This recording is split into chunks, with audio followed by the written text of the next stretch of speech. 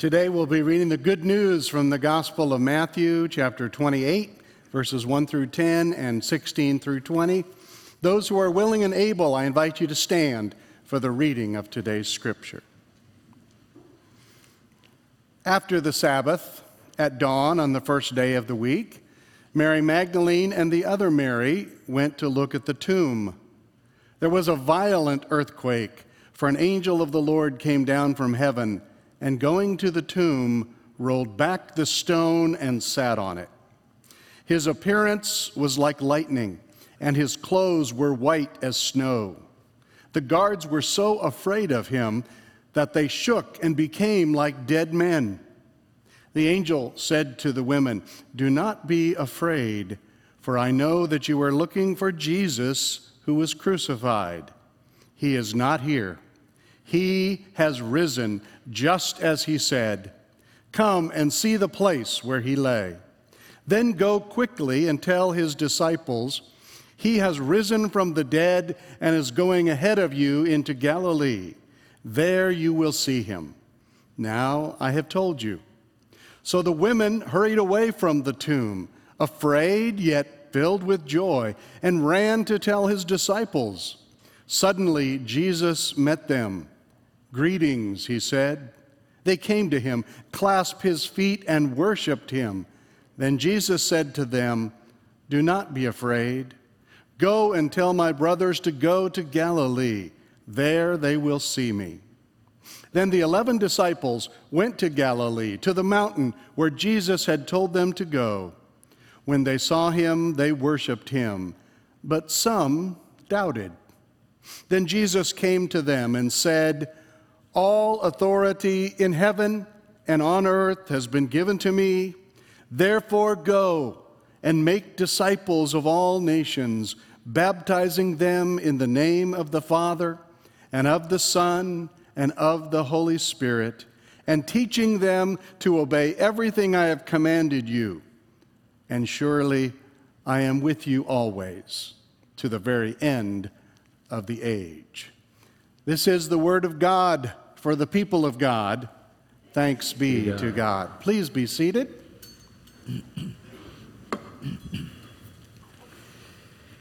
Well, happy Easter, everybody, and I invite you to join me in that ancient Easter greeting.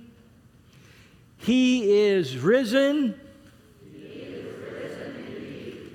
You know, I look forward to that every year. Let's try it again, shall we? He is risen. He is risen indeed. And I want to thank Jill and David and our bell choir for, to me, this was like the soundtrack of the resurrection, and I was just really moved by that. And just so you know, today is only for this Sunday that we decided to mark off the pews with ribbons again. We did that in the fall, and then we didn't when we started back in February. But we did it today because we knew that this was the best way to get the most possible people in here. And the last thing we want is to have people leave because, I couldn't find a seat, or maybe leave because somebody sat too close to me, and that made me feel bad. So I'm not a fan of marking off the pews, but let me tell you, it was the best solution for today. Now, if you are a regular here at Faith Westwood, I hope that you find some of my messages practical. Sometimes I love to give you maybe 1, 2, or 3, maybe 3 things that you can do starting today right out of God's Word that will bless you and make your life better. But that's not what today is about. Sometimes in Sunday messages, we go deeper into the Scripture and we examine the historical context and the biblical context, and it helps us to think like Jesus. I love that. But it's not what today is about. Today's message is simply an announcement. Something has happened. A seismic shift has taken place, altering the course of history. If you have a hard time believing the resurrection, I can appreciate that. But let me tell you, resurrection wasn't any easier to believe 2,000 years ago. And yet, in this last century, a number of people have examined the historical evidence, setting out to disprove Jesus' resurrection, only to end up believing it. Ancient historian and Bible scholar N.T. Wright says, the only possible explanation for the rise of Christianity is that Jesus of Nazareth, 3 days after being thoroughly dead, was found by his followers to be very thoroughly and very bodily alive again. According to the 4 biographies in the Bible about Jesus, the first ones to discover the empty tomb and to see the resurrected Jesus were some of the women, some of his female followers. If the resurrection was a ruse, if it was a deception, then those making up the story would not have had women as the original witnesses. I mean, the culture was so biased against women in that day. Women were not even allowed to be witnesses in court. Did you know that? So if someone was making up this story, they certainly would not have made it up this way. The only reason that I can find that the account says that the women were the first witnesses of the empty tomb and the resurrected Jesus is because that's what happened. And I don't find it at all plausible that Jesus was not actually dead after he was taken down from the cross and buried in the tomb. N.T. Wright also notes, Roman executioners were professional killers, and they were not about to let rebel leaders slip through their clutches. The descriptions of the resurrected Jesus that we have in the Gospels is also not that of a bodiless spirit, nor of a spiritual sense of his presence from his followers. When the two Marys saw him, as Russ read for us, and when he greeted them, it says, they came to him, clasped his feet, and worshiped him. You can't hug a phantom or a feeling. Some might say, so what if Jesus rose from the dead? Good for him. What's that got to do with me? And I would say that if Jesus is who he says he is, then his resurrection is the turning point of history. So here's the announcement. This is Easter good news. The crucified and risen Jesus has defeated the enemy, carried away our sins, and released the power of God's unstoppable goodness. And by the enemy, I mean God's enemy, our enemy, the adversary, the accuser, the liar, the force of evil of this world who is constantly trying to usurp God's authority. Jesus said the enemy's agenda is to steal, kill, and destroy. The religious leaders in Jerusalem thought the crucifixion was the end of Jesus, and probably his followers thought the same thing. He was defeated, dead, done for. But even death could not stop him. And you might ask, if Jesus carried away our sins, where did he take them? Well, I'll tell you. He carried them across the threshold of death. Now, we don't know exactly what happened and how. The Bible has different images and metaphors for trying to describe this. Here's one way to imagine it. After he died, Jesus went to the throne of the Father with a ledger of all of our sins, our idolatry. And he says, charge this to my account. And then the Father looked at the evidence of Jesus' death, the wounds in his hands and his feet, the spear wound in his side. And then the Father stamped the ledger, paid in full. Jesus carried our sins away, as Psalm 103 says, as far as the east is from the west. so far has He removed our transgressions from us. And then Jesus has released the power of God's unstoppable goodness. Jesus called this power the kingdom of God. Albert Schweitzer had a wonderfully visual way of describing this unstoppable goodness. Here's my version of it. Schweitzer imagined history as a great wheel. And the problem is that the wheel is turning in the opposite direction from the way it was created to turn. It was created in the direction of pain and prejudice and perversion. Jesus stepped into history, but still the wheel refused to change.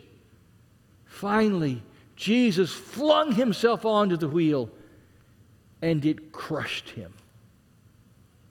But in so doing, the wheel began to slowly move in the other direction, in the direction of life and love. This is the direction for which it was created. As I said, the power of God's unstoppable love is about Jesus' kingdom, His reign of righteousness, and that power is still active in the world today. It's not the kind of power the world uses with its arrogance and brutality. It's the power of humility and holiness. It's the power of gentleness and joy. It's the power of God's love. And God loves to work His power through people. We see the power of God's unstoppable goodness nearly every day, don't we? We see it with our FaithWorks pantry, and I see it in the love and respect that you show to our pantry patrons. We could see it last Wednesday night when you middle and high school students took the role of servants, and you went outside and you picked up trash out in the park and up the big hill to Elf Street and then over along Central Middle School. I see it when you bring meals to those who are going through maybe medical treatments or recovering from surgery, and you show up at their door with a gift card or a home-cooked meal. I see it in our partnership with Juan Carlos Veloso and the new Hispanic church he and his wife Marite are starting in South Omaha. And we just said, you know, Juan Carlos, we're going to be your partners in this. We're going to help in every way we can. God loves to work His power through people. My friends, this is Easter good news. The crucified and risen Jesus has defeated the enemy, carried away our sins, and released the power of God's unstoppable goodness. I want to show you a video of a member of our faith family as she shares her story. Regina Matthias is a registered nurse at an Omaha hospital. And she begins by telling how her mom was sick a little over a year ago. And she was, caring and praying for her mom and with her. And then the pandemic hit. In March last year, Regina came down with COVID. And she recovered. And then in the summer, God blessed her to buy a house, which she never expected would happen. And then, late in November, her dad died. About a week after his death, she came down with COVID a second time. Today, 4 months later, she is what is called a long hauler. Do you know what that is? She continues to have symptoms from COVID. Fatigue, brain fog, shortness of breath. This video is 5.5 minutes. Let's watch. My name is Regina Matthias. I am a member of the Faith Westwood family. I came to this church about 8.5 years ago. The pandemic has brought a lot of heartache to everyone and suffering, as I did, but I think also that God worked on me, through me. My story really started in February, and I had gone home, which is South Dakota, Spearfish, South Dakota, to help my mother. I've never seen my mother like that. I just didn't know what to do. The only thing I could think of to do is being born and raised Pentecostal, and my mom, was laying there. All I could do was to lay my hands on her and just pray. I don't think I've ever prayed so much in my life. It was very, very emotional for me to have to leave her when I did, not knowing that, in a month we were gonna have COVID, and I just was worried that I would never see my mom again. So then COVID started. And at first, I was very, very scared because I have an underlying condition of severe asthma. I can remember the first day that a patient ended up in our clinic, and all of us nurses were very, very, very scared. We're all going to work every day not knowing if we're going to get COVID, and we made that choice because we made a choice to become a nurse and to become a doctor. I had to put my faith over my fear and go to work every day. Well, then one day it happened at the end of March. I sat by a coworker, and come to find out I got exposed. I did have all the symptoms, and I'm sitting there one day and God says, "Regina, you need to call the bank." I'm like, "What? I need to call the bank?" I'm like, "Lord, there's no way I can get a house, Lord. I cannot afford one." And I found a house I loved. I walked in it. I stood in the living room. I said, "This is it. This is my house." It's a cute yellow house on the corner with a picket fence. God gave me the little house on the corner. And so then I moved in, and, I had a back issue and I couldn't really lift anything. Somebody helped me move little stuff. I got movers. Everything just flowed. I started doing COVID swabbing, and, really, really sick people would come, and we did it in their car. So we geared up, went out there with goggles, glasses, masks, 2 masks, gowns, gloves. And then I got word from my family that my father was not doing well. The nurse heard him talking, and she didn't quite understand what he was saying. My mom knew at that point. My dad was speaking in tongues. It was soothing to me to know that my dad was talking to God when he passed away. So then we had my dad's service, and I called work and told them I wasn't feeling good. I was probably exhausted. And they said, "Well, you better get tested for COVID." I'm like, I don't need to get tested for COVID. I was positive for COVID. I called my boss. I'm like, "Oh my gosh, you're not gonna believe this. I am positive for COVID. I can't believe I got it again." There was a pretty dark time during that time, probably about a week. I actually really thought I might not wake up. I'm not much for one to ask anybody for help. I've always been able to do it on my own. I'm a very strong person. And I had to ask for help. And all of a sudden, I was flooded. I was flooded with food, and all my needs were met because I humbled myself to ask God for what I needed. My neighbor saw how the church kept bringing stuff. She doesn't even know these people, and she was so excited to see, how all these people are bringing things for me. And I finally remember waking up one day, and I thought, okay, I think I feel better. I made it. I made it, God. I made it back. You brought me back to my people. He has filled me with so much joy. And the prayer, the moments I had at home, although I missed church, I had many, many wonderful moments with my God. Just remember that God is always there.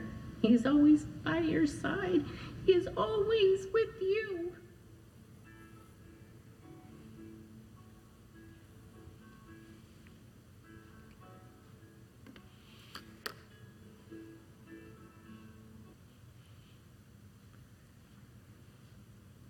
During this long, hard year, Regina has found something that maybe you have to go through a long, hard year to find, and that is the unstoppable power of God's goodness. And as she said, she's found it to be a testimony not only to herself, but even to her neighbors. So now, let's put the Easter good news for today back on the screen one more time. There it is. And as you see it on the screen, I invite you to pick out one word that stands out to you. Can you do that? Just go ahead right now. Pick out one word that's just sort of calls to you or stands out to you in some way. And I'd like to close the message by inviting us to say the whole thing in unison, and then I would invite you to stand as you say the word you picked. Got it? So we'll say the entire statement together a little bit slowly, and each of you will stand, if you're able, to say the word that you've selected. So, let's join together in the Easter good news. The crucified and risen Jesus has defeated the enemy, carried away our sins, and released the power of God's unstoppable goodness. And let's all stand and say it together one more time. The crucified and risen Jesus has defeated the enemy, carried away our sins, and released the power of God's unstoppable goodness. Hallelujah, amen. He is risen. Let's pray. Lord God, we love hearing this good news. We love standing up for it. We need it. Thank you, Jesus, that our enemy has been defeated. Thank you that our sins have been carried away, paid for in full. Thank you that the unstoppable power of God's goodness is at work in the world and in our lives. Jesus, we are your people. Send us into the world with humility and holiness, with gentleness and joy, carrying the power of your love. And all God's people said, amen. You may be seated.